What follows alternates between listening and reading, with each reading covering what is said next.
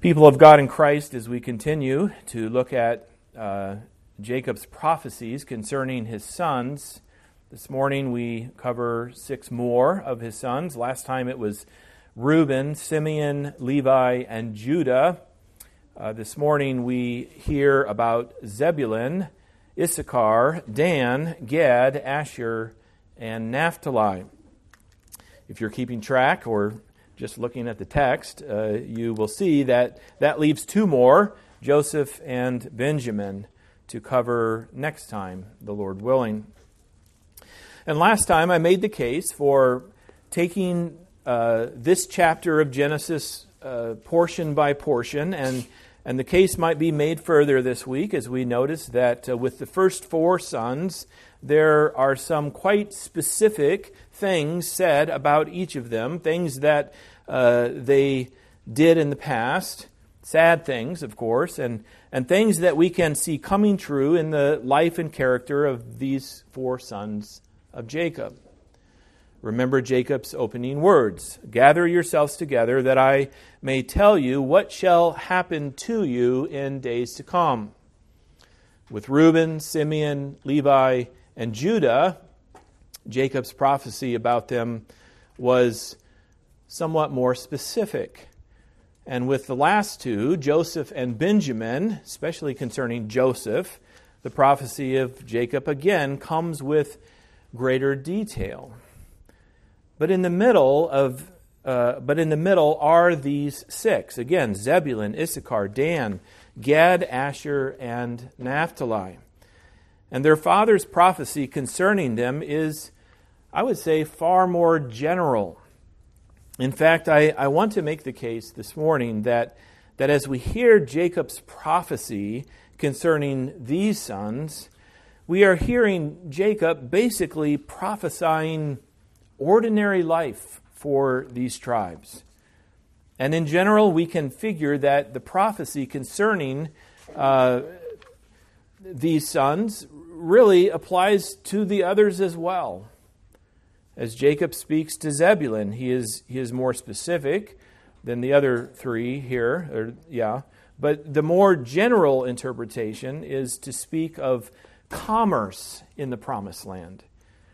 As Jacob speaks to Issachar, he gives warning about growing comfortable and therefore complacent and even enslaved in the promised land. Then Jacob speaks to Dan and to Gad, addressing leadership and conflict in the promised land. And finally, as Jacob speaks to Asher and Naphtali, he prophesies rich food and beautiful children. Again, do these prophecies apply only to one tribe? Perhaps in some way. Maybe the daughters of the tribe of Naphtali were especially beautiful, for example. But otherwise, the thing that we can take from these prophecies is a description of life in the promised land, which is meaningful, perhaps on the most basic level, in the fact that the prophecies were given in Egypt. And it would be some 400 years before the people of God would return to the promised land by way of the Exodus, the next book of the Bible. So for Jacob to make these prophecies was either wishful thinking on some nostalgic level, or it was the faith of Jacob that we have addressed, of course, as well in the past. But as we see these prophecies coming true, we know, of course, that it was the faith of Jacob, indeed. Even more, it was the faithfulness of God to continue to bless His people, even while they were in Egypt, but also throughout history as they returned to the Promised Land. So here is Jacob's prophecy about life in the Promised Land. First, there's Zebulun. In verse 13, Jacob says, "Zebulun shall dwell by the shore of the sea. He shall become a haven for ships, and his border shall be at Sidon." This is actually the most specific, as we mentioned, of these middle prophecies. Jacob prophesies that the descendants of Zebulun would be involved in maritime commerce because of the proximity of Zebulun's allotment of the promised land to the sea. If you know your geography, it was the Mediterranean Sea. But while this prophecy is certainly specific to the tribe of Zebulun, yet it can apply to all the tribes as they lived in the promised land. While there are differences, yet life in Bible times, as we say, was much the same as it is now. And we can hear a kind of affirmation in this prophecy, a kind of affirmation of our lives in this world. We are here to work. We are not only allowed to work and to make money and to enjoy the goodness of God's creation that we earn as a wage, but this is actually pleasing to God. This is the very purpose of God in creating us and putting us here. And it glorifies Him when we do this. It glorifies Him as our Creator. Only let us remember at least these two things. First, we must return thanks. That can be kind of a trite statement. If someone asks you to pray before a family meal, they might say, would you be willing to return thanks for us? But that's exactly right. And it's exactly as it should be, that as we enjoy the goodness of God's creation, as we benefit from the blessings that God gives us in this life, we must return thanks. And this really is what it means for us to glorify God. We have addressed this recently, that the only way, or maybe to say the only place, where the glory of God can be increased is in the rebellious heart of man. The heavens declare the glory of God fully. There is nothing missing of God's glory as we look out at the world around us, as we look up at the stars at night, as the sun rules the day and as the moon rules the night. And there is nothing missing from God's glory in heaven. As the angels worship God and declare His glory day and night, we are told. So how can God be glorified when He is infinitely glorious in His being and works? We glorify God when we set aside our rebel hearts, when we repent of the blasphemy of self-reliance and false worship of the earth and her earthly rulers. We glorify God when we say thank you to Him. Isn't that amazing? We glorify God when we return thanks to Him as we enjoy His blessings. So let us return thanks to God and do so as we enjoy His good creation. But the second thing to remember is to be careful to avoid slavery in the world. In his prophecy to Issachar, Jacob said, Issachar is a strong donkey, crouching between the sheepfolds.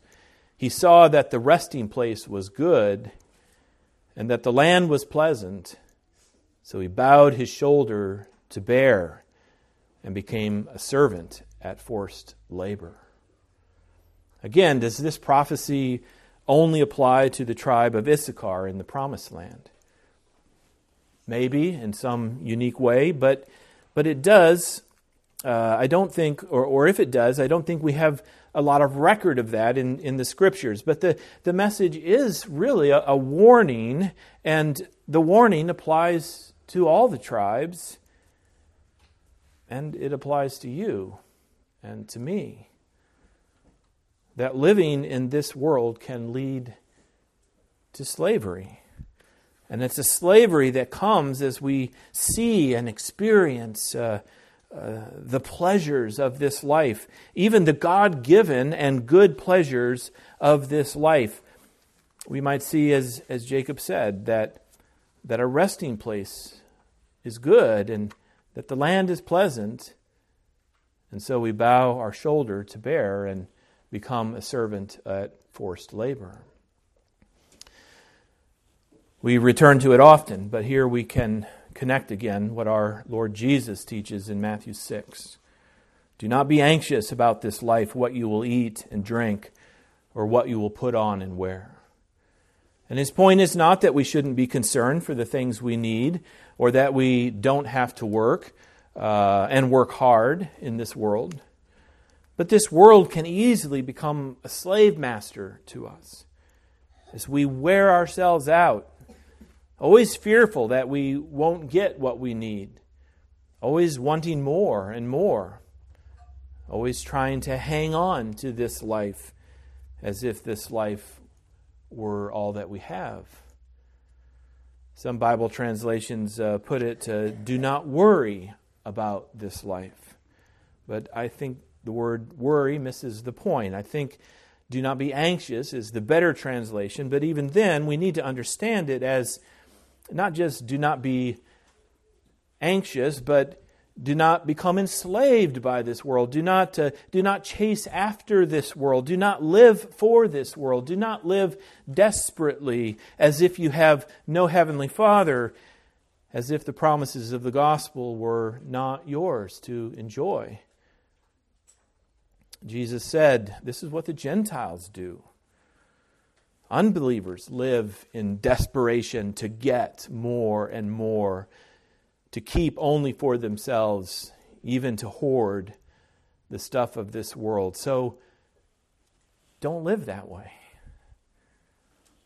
So yes, we are called to live and work and to enjoy life in God's good creation. That needs to be said because there have been a number of traditions or schools of thought in the church over the years, those who have renounced the world as if by doing so they could become more godly. There have been those who have sat around on their housetops waiting for Jesus to return, and so on. No, life is good. Let us return thanks to God in order to glorify Him. And let us be careful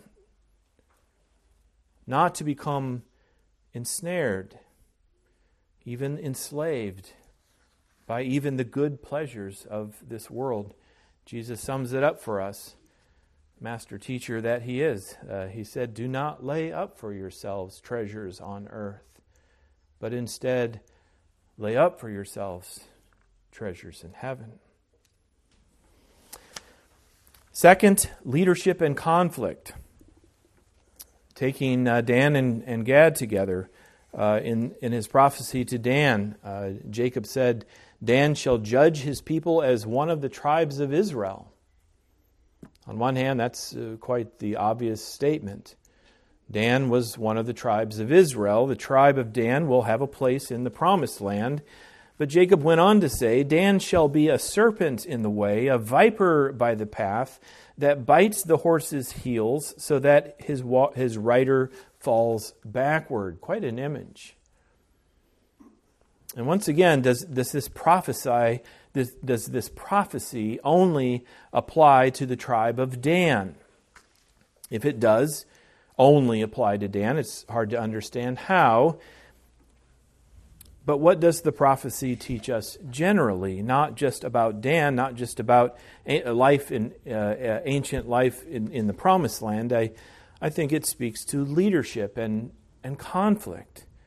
Dan shall judge his people. Dan shall have authority over his own, but Dan shall be a serpent, even a poisonous serpent. It's leadership and conflict.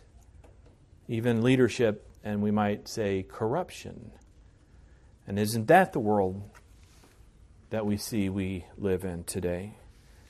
There must be leadership. There will always be leadership among mankind. Someone always rises to the level of leadership, but more often than not, leadership leads to corruption. And this is why we need our King Jesus. This is why we need His rule by the Word of God. First of all, we need a standard of leadership set forth by Christ himself by which to hold our leaders accountable. Second, we need the specific instruction of God's word for leadership in the church. We are first of all Christ followers. We seek to do as he did, to live as he did. Christ did not deny his office and his authority. He claimed them. But he also did not use his authority to advance himself. He is the good shepherd. So when he saw the people, he looked upon them with compassion. He saw them as sheep without a shepherd, and he sought to gather them into his care. We are also Presbyterians, which I say not to separate the church into factions and denominations, but simply to say that we make our best effort to understand by the teaching of Christ, by God's word, we make our best effort to understand how the church is to be governed by members of the church, yet governed according to the example of Christ and according to the instruction of Christ.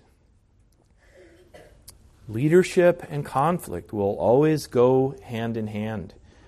And that seems to be a good way to understand Jacob's prophecy concerning Dan and Gad. About Gad, Jacob said, "Raiders shall raid Gad, but he will raid at their heels." You see the back and forth. You see the conflict, the strife. And so, adding Gad to Dan, we see in Scripture what we see in the world. And by way of the prophecy, we see that these things should not alarm us. Concern us, yes, but alarm us, no. And is it not what Jesus himself taught us? That there will always be wars and rumors of war. Kingdom will rise against kingdom. There will be corruptions and there will be conflict in the world. The point is not that it doesn't matter, because it does. But the point is that we continue to trust in the promises of God. This is God's good creation. This is a place for us to be and to live.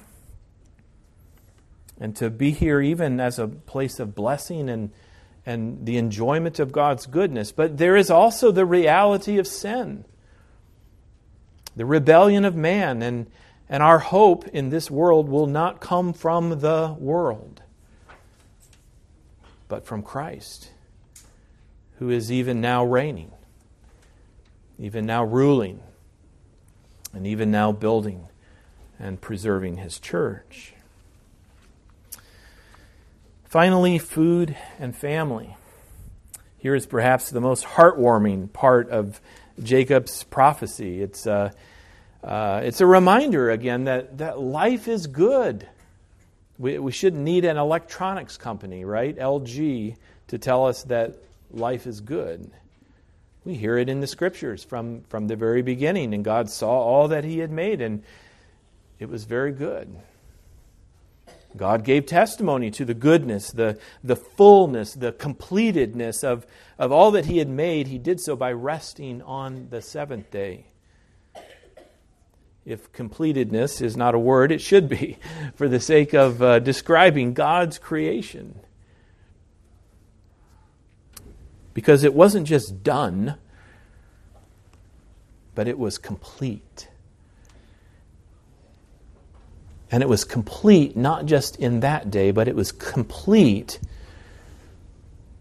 in our day as well. There's really should be considered an attribute of creation called its completedness that continues in our own day. And so here's a good lesson for us that you can't undo the goodness of God. Try as someone might, man cannot keep God from blessing him. And this is why the blessings of food and family flow from God not only to his people, but to the entire world, because they're still living within God's good creation. God sends rain on the just and the unjust. Every day, rebel man receives blessing from the hand of God. Every day, they enjoy what God gives, even though they have perhaps never once returned thanks to God. And this is what we hear in Jacob's prophecy concerning Asher. Asher's food shall be rich, and he shall yield royal delicacies. Was the tribe of Asher known for their prime rib, or their pineapple upside-down cake, or their pecan pie? Perhaps. But the prophecy surely applies to all the tribes and to life in general in the Promised Land. Remember, it was a land flowing with milk and honey. So it seems more likely that Jacob was once again prophesying what life would be in the Promised Land. And the life of Israel in the land would not be so much unlike our own lives. There will be good food to eat. We're getting ready for it, right? In the next room. There will be good food to eat. Even delicacies to eat and to enjoy. Even more, there would be a blessing, the blessing of children. Concerning Naphtali, Jacob said, Naphtali is a doe let loose that bears beautiful fawns. Again, were the daughters of Naphtali especially known for their beauty? Perhaps. But here's another blessing of God's good creation. The opportunity for having children, and if not children of our own, the opportunity to live within a community called the church, where children are conceived and they are born and they learn and they grow, where children become the next generation of God's people. Here's a picture of the church in our own day, and it's ours to enjoy, and it's not just daughters, but sons as well. Psalm 144 says,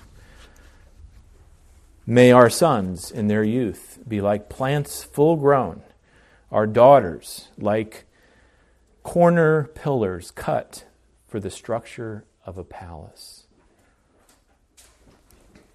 And Psalm 104. We close with Psalm 104. It celebrates the goodness of life under God's care. The psalmist writes of how God created the world and how the goodness of God's creation is so very clear, how it's so evident within the world, the land, the supply of water, the growth of crops, the trees, the creatures. Even more, the sea and the work and commerce of mankind. And the point of the psalmist is this, that God is good. God is creator. That man is blessed. And that we must remember and meditate upon these things, even as we return thanks, and even as we praise our Maker and rejoice in Him. Amen. Let's pray together. We thank you, O God, our Maker, our Creator, for all that you have made. Thank you for making us and our children. We thank you for remaking us through the redemption that is ours in Christ. We thank you for the church, but we thank you that the church lives each and every day still within your good creation, and there is so much here for us to enjoy. And may we indeed remember to return thanks, for it is what glorifies you, that we enjoy what you have made, and at the same time give you thanks for it. Bless us with just this faith and none other, we ask in Jesus' name. Amen.